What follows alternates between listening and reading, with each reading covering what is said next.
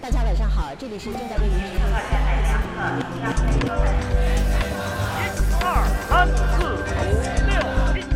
Welcome to Merrick's Experts, the podcast that provides analysis of current affairs in China. On behalf of the Mercator Institute for China Studies, Merrick's, I'd like to welcome you to this lecture and the discussion with the 26th Prime Minister of Australia, the Honourable Kevin Rudd. Our topic today will be China's new multilateralism, core principles in diplomatic engagement with China. Kevin Rudd does not need any long introduction, but let me say a few words on his career and his experiences as a politician and diplomat to make it clear how special and how precious his experience as a top-level interlocutor in China diplomacy is. Mr. Rudd served as Prime Minister of Australia from 2007 to 2010 and again in 2013, and as Foreign Minister from 2010 to 2012. Before entering politics, that's also an important experience, he worked as a diplomat for Australia and was posted in embassies in Stockholm and in Beijing. As Prime Minister and Foreign Minister, Mr. Rudd was very active in foreign policy leadership. He was, to give just one example, a driving force in expanding the East Asia Summit to include both the US and Russia in 2010. Currently, Kevin Rudd is the inaugural president of the New York-based Asia Society Policy Institute that Merrick's is also having close exchanges with. This institute strives to contribute to safeguarding security, prosperity, and sustainability in the Asia-Pacific region. Importantly, and I want to stress that today because this is quite an up-to-date work that he's doing, he has spent the past 2 years conducting a review of the United Nations system. And for this purpose, he served as chair of the Independent Commission on Multilateralism, where he led a study of 16 policy areas ranging from counterterrorism to administrative reform. And the Commission's report, titled UN 2030, Rebuilding Order in a Fragmenting World, argues that the UN is in trouble on many fronts, but capable of reinventing itself. It will require a continual process of adjusting and upgrading UN institutions to ensure that the UN system is responding to the policy challenges of our time. And China, in the reinvention of the UN, clearly plays a pivotal role too. Kevin majored in Chinese language and Chinese history. He's fluent in Mandarin and has many years of first-hand experience in managing Chinese affairs. As we also came to learn at Merrick's, we just talked about that here, speaking and reading Chinese does not necessarily make interaction with Chinese politicians and diplomats easier or frictionless. It rather makes interaction more intense, more serious and deeper, and that is what we are also aiming at today. If we take a look at all this accumulated experience, it is clear why Kevin Rudd is the ideal speaker to deal with our topic today. Kevin Rudd will present his thoughts on China's changing role in international multilateral interactions that shape our relations with China, China's new multilateralism, core principles in diplomatic engagement with China. Kevin, it is great that you are here today. The podium is yours.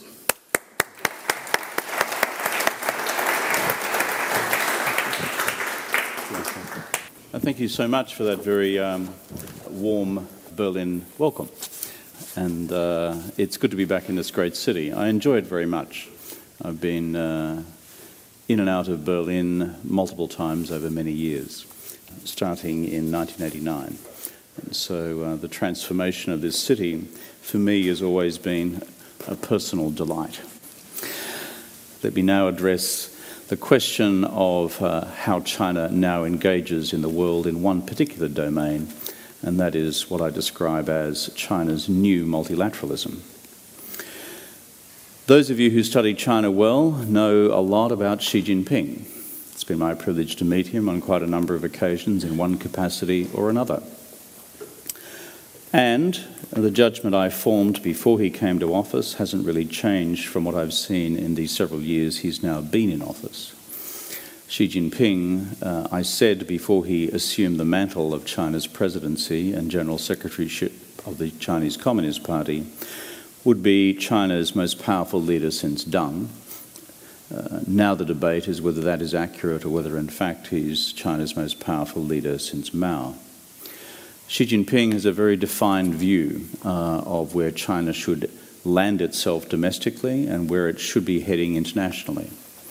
The program of domestic economic transformation, which he articulated through the new economic reform plan, is very much about underpinning China's long-term economic strength in order to underpin its national strength, in order for China not just to raise the living standards of its people, but for China to occupy a respected place in the councils of the world.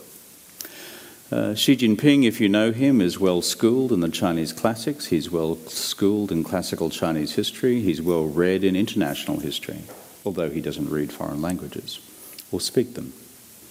But he is a person and a leader who has a profound view of historical context. He is not an accidental politician.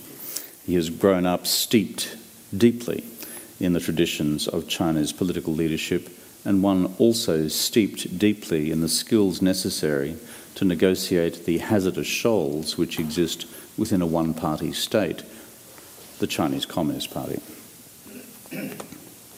If you were sitting in a Xi Jinping Standing Committee of the Politburo meeting now, there would just be 7 of us, all men.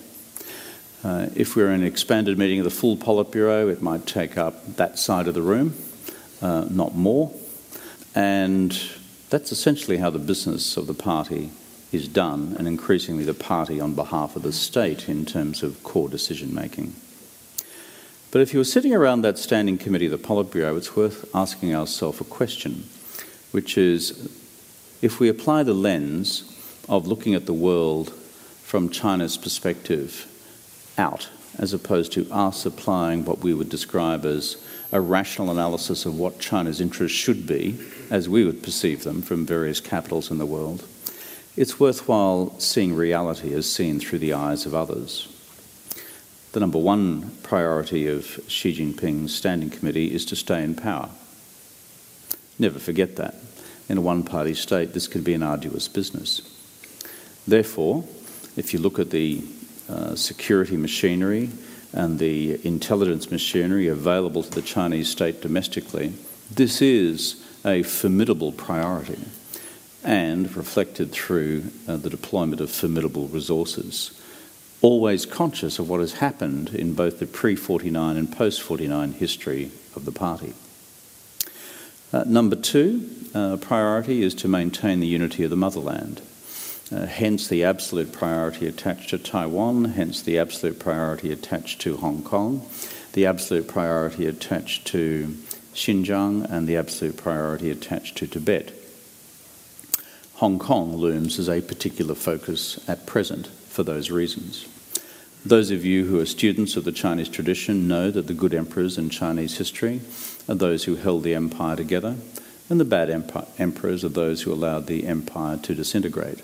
It's a very simple but recurring morality play, starting from the time of Qin Shi Huang to the present. And this applies very much to China's own view through its current leadership about the paramount importance of holding this country together. And so, whereas it may not occupy the headlines every day, none of us should be under any illusion about where it sits in the priority of core interests of the Chinese Communist Party, and through it, the Chinese government and state.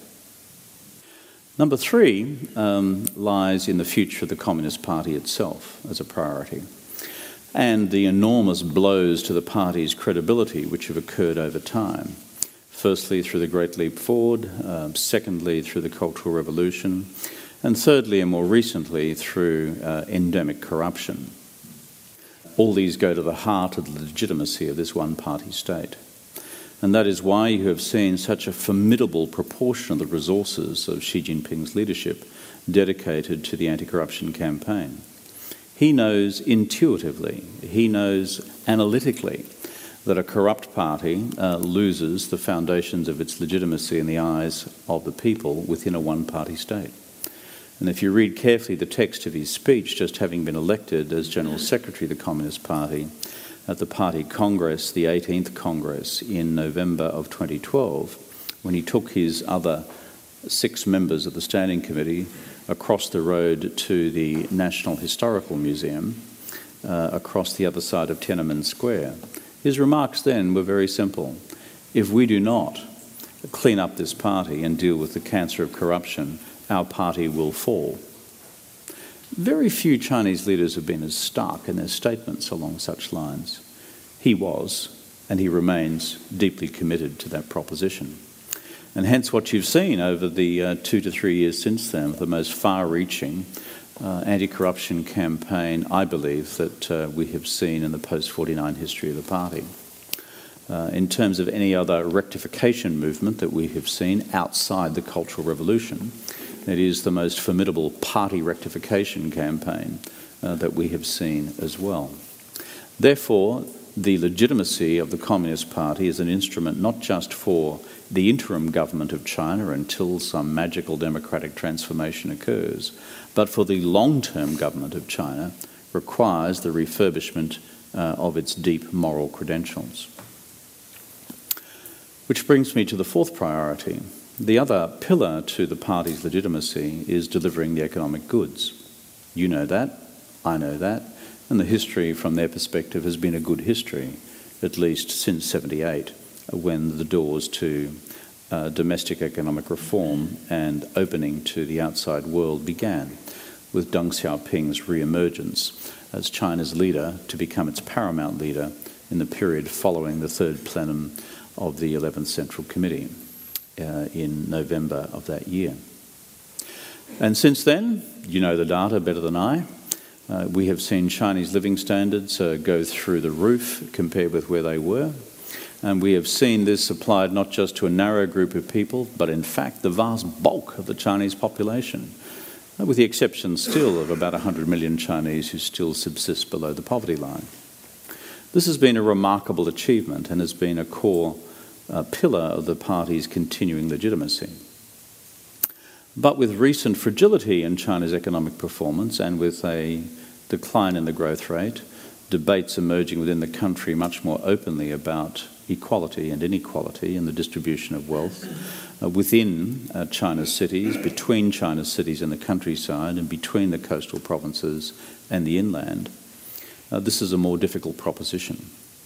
Hence the determination and the energy directed to the domestic economic reform program, which was announced during the party congress at the end, party plenum at the end of 2013. It's an outstanding blueprint in its conceptual framework. Again, you know the detail, moving from one economic model to another economic model. But this is anchored again in not just the objective need to increase Chinese living standards on a sustainable basis, but also to do so in an environmentally responsible manner, but on top of that to continue to refurbish the long-term legitimacy of the Chinese Communist Party.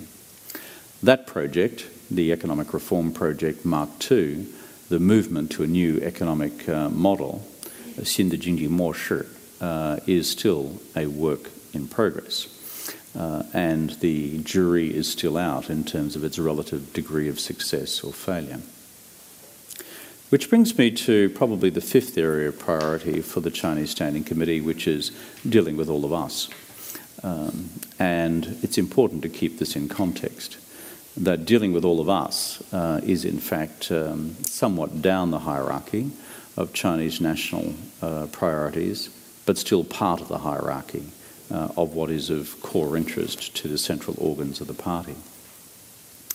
But when we say dealing with the outside world, that in turn, I think is best conceptualized, as others have done before me, as a series of concentric circles.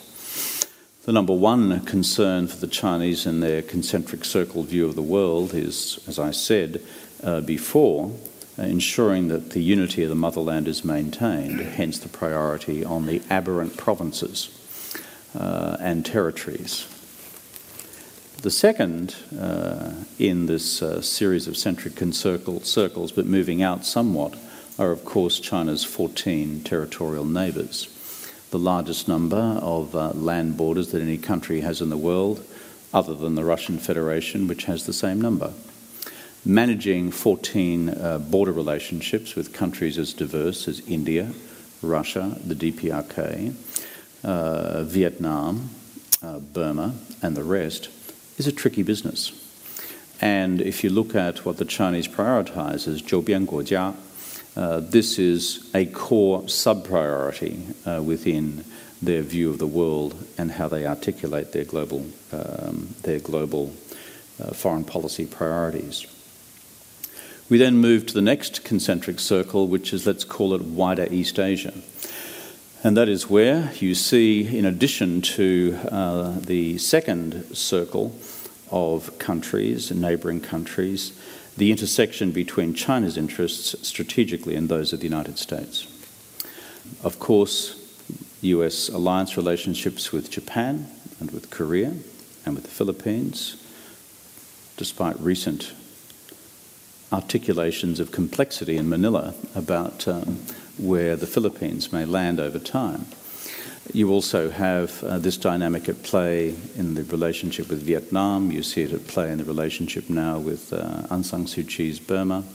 You see it at play with the strategic partnership evolving between Prime Minister Modi in India, as well as with President Obama and more broadly with the US relationship.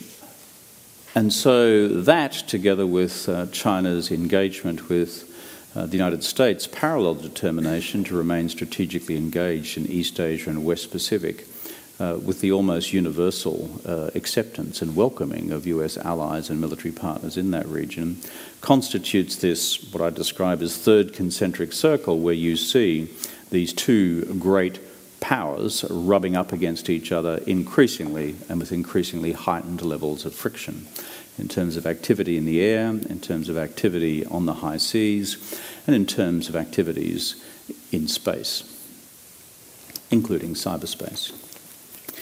And then within this priority, concentric circles of priority, you then get to the rest of us, or shall I say the rest of you. We in Australia happen to fall within the third concentric circle. And so that's where our interests diverge slightly, but therefore much for us to analyse together. And that is where China articulates, and has begun to articulate in the last couple of years, its approaches to what I describe as China's new multilateralism. As was mentioned before, for my sins, for the last 2 years I took on a job in New York as president of the Independent Commission on Multilateralism. Those of you concerned about the future of the UN multilateral system, this is online at the Asia Society. Please read it. If you're finding it difficult to sleep tonight, read it, get a glass of scotch, it'll knock you to sleep very quickly. That's what professional analysts of the UN sometimes find. But the reason I emphasise that report is the intersection of two worlds, which is the future of the UN multilateral system, itself suffering a whole series of external and internal challenges in terms of its future relevance to the great global challenges of our time, on the one hand, and the geopolitics and the geoeconomics of the rise of China on the other. And these two worlds therefore intersect. There are 2 or 3 speeches I would draw to your attention which I think are highly relevant to this discourse. The first is the one which captured my attention because I remember sitting in a Beijing hotel bedroom one night and watching it unfold, at least the sanitised reported version of it, which is Xi Jinping's address to the Foreign Affairs Work Conference of the party's centre in November of 2014.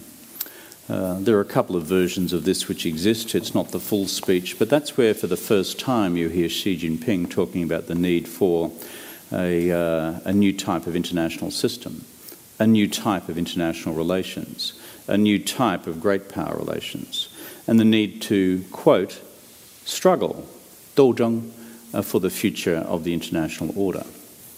These were new concepts. These were quite different from the historical view which had been there since Deng Xiaoping of 韬光养晦绝不当头, which is hide your strength, bide your time, never take the lead, a robust axiom of post-78 Chinese foreign policy. Instead, we had a new orthodoxy, broadly described as 分发有为, which is go out there and prosecute a much more activist Chinese foreign policy, but against these various 口号, these various calls to action, a new type of international relations, a new type of international system, a new type of great power diplomacy, and a struggle for the future of the international system. That got me very interested. And I've spoken to many Chinese leaders and analysts in Beijing and elsewhere about what actually that meant. The second one I would draw to your attention is the further elucidation of those principles in Xi Jinping's address to the United Nations General Assembly last year, in September of 2015. It was around about this time that you saw the announcement by Xi Jinping of this $1 billion China UN Fund for Peace and Development. And a little later, when we got to December for the Paris Conference on Climate Change, resulting in the Paris Agreement, the $3.1 billion fund with China and the G77 on climate change, adaptation and mitigation. In other words, we were beginning to see more flesh put on the bones of China's, as it were, engagement within and on the edge of the pre-existing multilateral system. China had already begun to develop its own peacekeeping forces as an element of UN operations, and now China is one of the largest contributors, and perhaps the largest contributor today, certainly amongst the P5, of UN peacekeeping operations. But since that speech of last year, you also see, not through that UN fund I referred to, in addition to the contributions to peacekeeping, in addition to the contribution to climate change adaptation and adjustment amongst developing countries, you also see now for the first time the beginnings of Chinese mainstream contributions to the UN humanitarian agencies. This is new. This, again, is something which is quite recent in China's development. And then the third speech, and I'll conclude on this as we go to discussion, which I'll draw your attention to, is literally only a week or so ago, where we have, building on Xi Jinping's remarks at the G20 meeting in Hangzhou, where he refers to global economic governance requiring the international community to jointly ensure equitable and efficient global financial governance and to uphold the overall stability of the world economy, to jointly foster open and transparent global trade and investment, to jointly establish green and low-carbon global energy governance, to promote global green development cooperation. Again, these are forward-leaning compared with where Chinese language was before, but the platform, of course, is a G20 summit in China in Hangzhou. But that leads to what I think is a much more remarkable statement, which is his remarks to a study session attended by members of the Political Bureau of the CPC Central Committee in Beijing on the 27th of September this year, not long ago, a week and a bit.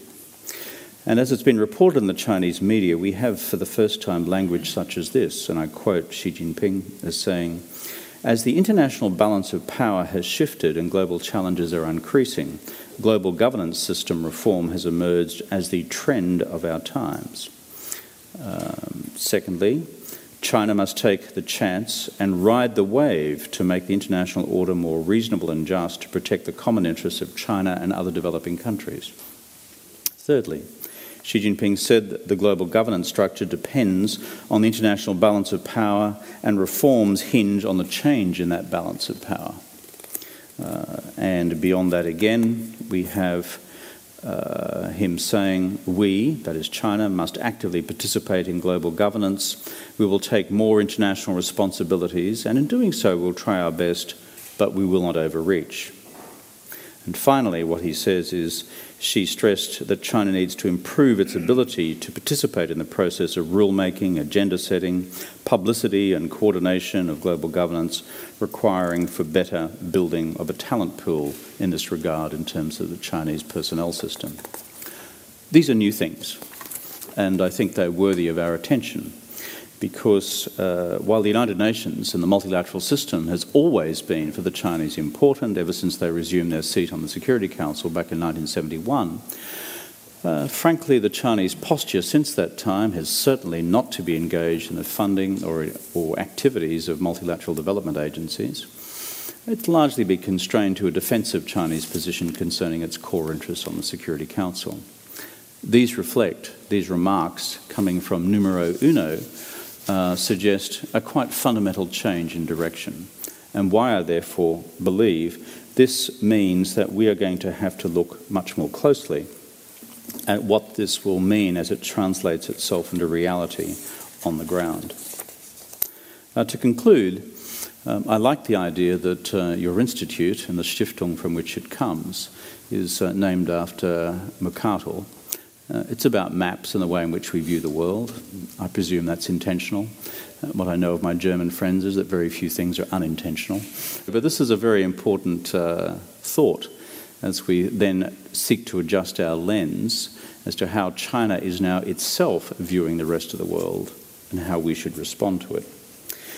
I should also say it's important that this institute of yours is in Germany, because Germany is a country which China genuinely respects. I don't say that because I'm in Berlin. I don't say it because you're all Germans. I say it because I know it to be objectively true from the Chinese. In a different way, they have a form of respect for Australia as well, which relates to the fact that we are the West in the East in the West. And we are deeply integrated into the institutional structures of everything in East Asia simply because of who we are and where we are. But they know we come from the West. And for those two reasons, I think there is a deep structural need for you good folks here and us reasonably good folks down there to collaborate in what I described earlier as the new sinology, to understand precisely where China is going in its global engagement and where global China will now go in terms of the new multilateralism, not just within the UN, its future operation within the IMF. Again, within the last week, as of October 1, the renminbi was formally included in the SDRs of the IMF, and the renminbi now represents the third largest holding, representing, I think, 10.7% of the total basket. Not insignificant, and again, new. And on the World Bank and the multilateral development banks, I don't need to add to the debate here about the AIIB, where it goes to in the future, or what the Chinese themselves say about the significance of OBOR, One Belt, One Road, a very unfortunate acronym, I think. It sounds like a Death Star, OBOR. OBOR. But the initiative itself, reflecting in China's own language, new forms of multilateral governance as well. So I think it is something in which we should all engage. Finally, as president of the Asia Society Policy Institute in New York, and we've been around for 60 years looking at these questions as an institution, I think there is every opportunity for active collaboration as we seek to understand global China, seek to analyse how best we can respond to global China, and thirdly, seek to do so in a manner which preserves common peace and common prosperity and common sustainability. We're in the business of bridge building. That's what our institute does.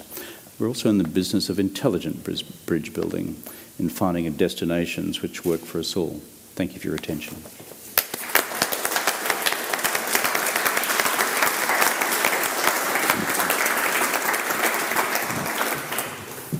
Thank you so much, Kevin, for these deep insights and close observations. Also, rather unusual conclusions and some suggestions that we can derive from it. I collected some questions that we at the Institute wanted to raise, actually, and I'm now serving as the voice of my colleagues at the Institute. One crucial question surrounded the kind of a judgment, what China is aiming at, actually. Is this more and more intense engagement in the UN system, for example? It's broadening, more peacekeepers also. It's actually pushing forward climate initiatives and many other initiatives in other UN institutions. Is this meant to be joining pre-existing multilateral institutions or transforming them from within? Are they reformist or revisionist? What is their ultimate goal? I won't use the words reformist or the words revisionist, but I will say from the public record that China is in the business of changing them. And that is new, because if you looked at historical language prior to 2 years ago about China's engagement with the multilateral institutions, it was China being a member, China being part of, and selectively in terms of which parts of the multilateral system. This is quite new. in terms of the language about China taking a much more Fanfare activist role, about China defining what it regards as being a necessary adjustment to the international system, including the institutions which comprise it. And thirdly, to do so, and this is where I find particularly interesting, in a manner which flows naturally, to use Xi Jinping's term, the trend of our times, and to droit, to seize, great Chinese verb, droit, this opportunity, droit 这个机会, when we see a change in the international balance of power. So therefore, the traditional Chinese critique of the UN, you will be familiar with. A bunch of white guys got together in 1945 and said, let's build the UN, okay? We got the rules. The guys at Bretton Woods have already sorted out the other rules, got the institutions, got the GATT, got the bank, got the fund. Everything's fine, thank you, they're all made in America. Now, unsurprisingly, those who are not there at the get-go, including Communist China, though Nationalist China was around that table, have some reservations, but also this is where there's a natural constituency of aggrieved states from the G77 who went round that table as well. Remember, there were 50 states or 51 states at San Francisco. There are now 193 in the UN General Assembly. And the remainder of those states were basically colonised by a bunch of all of you Europeans, and to greater and lesser degrees of culpability. I blame the British first, so I can do that comfortably in this environment. But also that's where we come from as well. So when the Chinese and their G77 colleagues look at through their lens of historical experience and say, we didn't make these institutions, you did. Secondly, you made them as an image of yourselves. And thirdly, you made it in a way where ultimately you could control it in one way or another, though the veto structure of the Security Council is more complex than that. So that is the psychology which is brought to bear. What will be the precise roadmap for change and the content of change is an open question. I believe we've seen one innovation which is technically outside the system, which is the AIIB in terms of the World Bank Organization and the regional development banks like the ADB. That is self-evident, but frankly, that doesn't worry me too much at all. And the reason I say that is because, for God's sake, we've had a bunch of other regional development banks which have had nothing to do with the UN in the past as well. For example, the Islamic Development Bank and a whole bunch of institutions like it in various parts of the world. And thirdly, if we look at the scope of capital available to the World Bank organisation, including the regional banks, and if you added the AIIB, then frankly, it's still a bit of a drop in the ocean compared with global investment needs for infrastructure in the G77 and elsewhere if we're going to turn the Sustainable Development Goals into anything approaching a reality. So I don't get terribly excited about the AIIB. On the broader, what I describe as mission within the UN, will we start to see Chinese initiatives in the Security Council? Question mark. Will we start to see China indicating what would be a more appropriate posture from their perspective on the Commission on Human Rights in Genève? Mm-hmm. Open question. Are we likely to see China changing the way in which the UN machinery within the sustainable development agencies and the humanitarian agencies work as well? Open question. Mm-hmm. Yeah. I don't know if the roadmap in Beijing has reached conclusion on those points. What they have reached conclusion on is that we're in the business of looking at that, examining it, and we're now politically prepared to do it as the opportunities arise. There's one significant positive side to all this as well, which we should emphasise. As China begins to become the UN's second largest funder, our Chinese friends, frankly, don't really like wasting cash. And when they look at the UN, they see its sort of litany of inefficiencies. I think there's also an interest in Beijing and how the hell do you make these institutions work more effectively and efficiently? Mm-hmm. This is no bad thing. I know is somewhat akin to a German sentiment on these matters as well, and I hazard to say an Australian sentiment as well. So I think we're going to have a mixed set of initiatives emerging from Beijing, but we do not yet know their shape. My final point is this. What drives this? To go back to my principles of the new sinology, what's China want is there a grand strategy here? We need to start doing work on this. If I was answering that question 3 years ago, I would have said no. I think it's beginning to change under Xi Jinping. We can see the outlines of a Chinese grand strategy. Secondly, I think we should take Xi Jinping at his word when he says that we want to see a more multipolar world and a multilateral system in which the G77 have more prominence. His direct critique, for example, not his, but that of senior officials of the outdated elitist G7 is something people should look at closely. It's a very sharp critique within Chinese official circles of the relevance of the G7 versus the G20. So I think a G77 developing country focus in how the governance of the UN machinery will be part of the coloration of what China seeks to do. Secondly, again, China with global interests now wants a global system which also is capable of providing order and humanitarian action in crises such as they've now faced with their diaspora around the world when Libya falls apart or when Yemen falls apart. And these are real interests. And China, in my experience, prefers order over disorder in the world. And thirdly, but there's a factor which we just quietly ride over, which we should not. And for China, this is also a question of national respect. It's a question of 国家的面子. If you become a big power and a big country, then, is it just a bunch of white guys who are going to run around the place, devising institutions and telling everybody what to do? Why shouldn't we? And so there is, I think, a deep question of China's own sense of its desired respect as a global great power. And I think it's an amalgam of all those factors. But it's not likely that there's kind of a written, a spelled-out grand strategy behind it. So let's return to Xi Jinping's role. I think they're working. I think they're working on it. If they hadn't worked on it to some level, we would not have seen the statements that we've seen starkly in Xi Jinping's speech of a week or so ago. With new concepts and big concepts. Yeah. So there's work. What's the role of personality in all this? Because you have had the opportunity to kind of closely observe it, how Xi Jinping evolved in his foreign policy role, actually. How would you judge that, his importance as a personality, as a leader in reshaping Chinese foreign policy? Fundamental. Fundamental. It's generally my view of leadership, by the way, in any political system. Structures matter, socioeconomic forces matter, but if any of us think that we're just sort of dumb, mindless tools of some form of historical determinism, I think that's just utter nonsense, and I've always seen it in those terms. I have a very non-Marxist view of history. But it's kind of more like a Carlylean view of history, which is that, to use Carlyle's phrase of the mid-19th century in high Victorian England, is that great men matter, men or women. In the 21st century, 20th century, they were all men. In the 19th century, they were certainly all men, apart from Catherine the Great, maybe.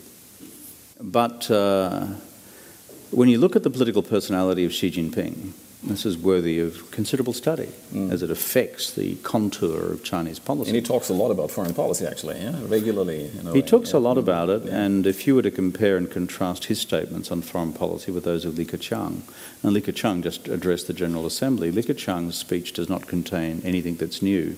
The new stuff is, in fact, came after the General Assembly at this Politburo session, study session on multilateralism and China and the global order. So it's very clear to me that the central driving personality behind this is, in fact, Xi Jinping himself, Xi Dada. Why is that the case? He's strong.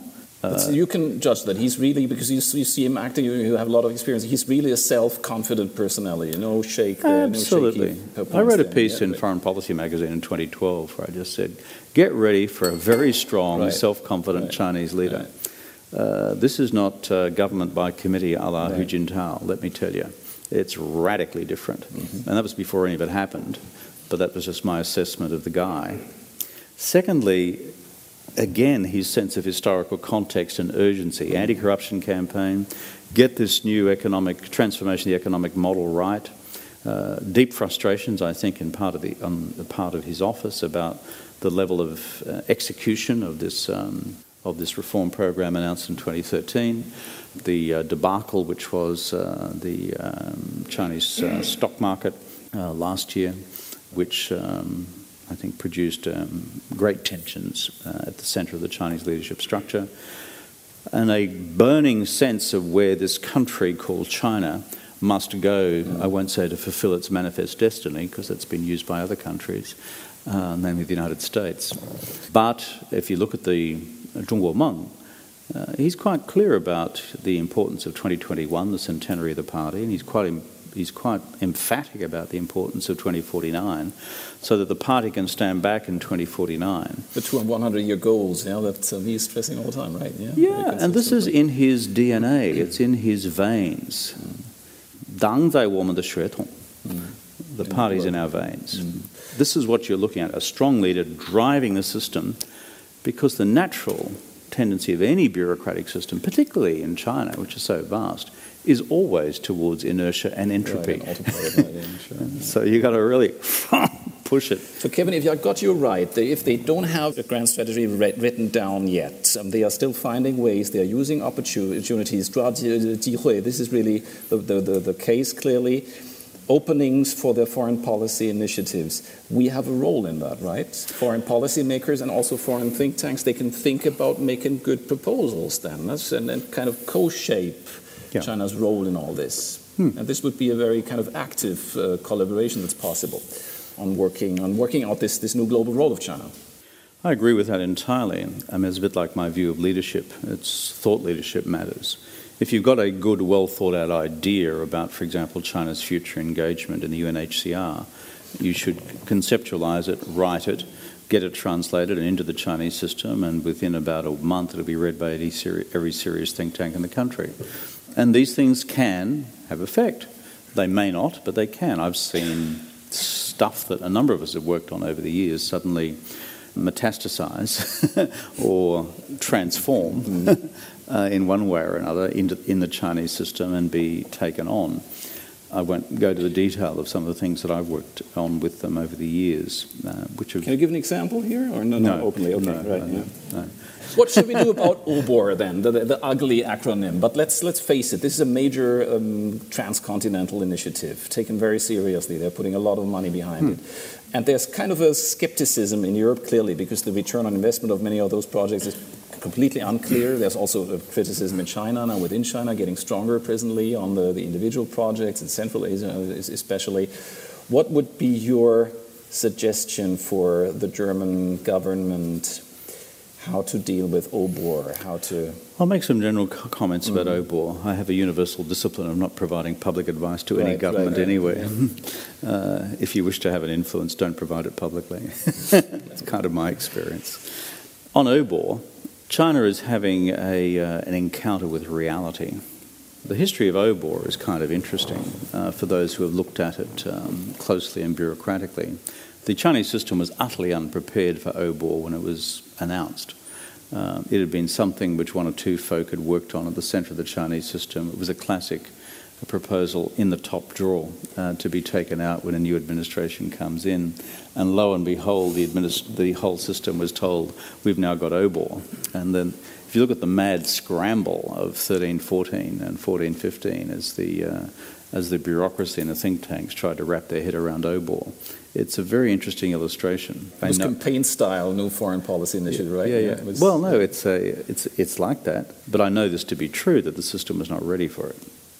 Secondly, however, like with most things our Chinese friends then engage in, it is then taken on comprehensively and with rigour.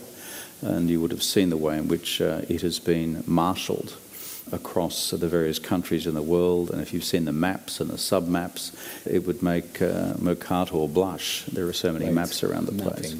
But the bottom line is this, and this is why American diplomacy was wrong in opposing this thing, is that I would have said to our Chinese friends, fantastic, go for it, because you're going to help with large slices of capital deal with infrastructure deficits in some of the most unstable parts of the world, and therefore, given we've all said if you want to deal with violent extremism and latter-day terrorism coming from parts of the world where there is chronic underdevelopment and entrenched poverty, this is a great contribution. Point two, And welcome to the world of running a major development bank anywhere in the world, where a lot of the projects stink. And where you've got a whole bunch of national governments saying, have I got a deal for you? A whole lot of diplomatic pressure being applied, and then you lift it up and go, ugh, that is a really bad project, and put it down. That's where our Chinese friends are. And so that's why I think the Americans were completely wrong-headed in doing what they did. I think it's a great voyage of discovery for our Chinese friends to discover across these 70 states where OBOR applies how ugly and complex the world out there really is, particularly when you're engaged in something as ambitious as this particular project. But why I'm supportive of OBOR, despite the acronym, which I think is terrible, and AIIB, is that if they can make a material difference to the non-provision of infrastructure across this vast swathe of territory and humanity, that is to the collective good. And I think we should worry about geopolitics much, much later. Kevin, thank you so much for these deep insights. This was highly inspiring. We learned a lot. Thank you so much. Thank you. You have been listening to Merrick's Experts, the podcast from the Mercator Institute for China Studies in Berlin. If you want to learn more about our work, please visit us at merricks.org.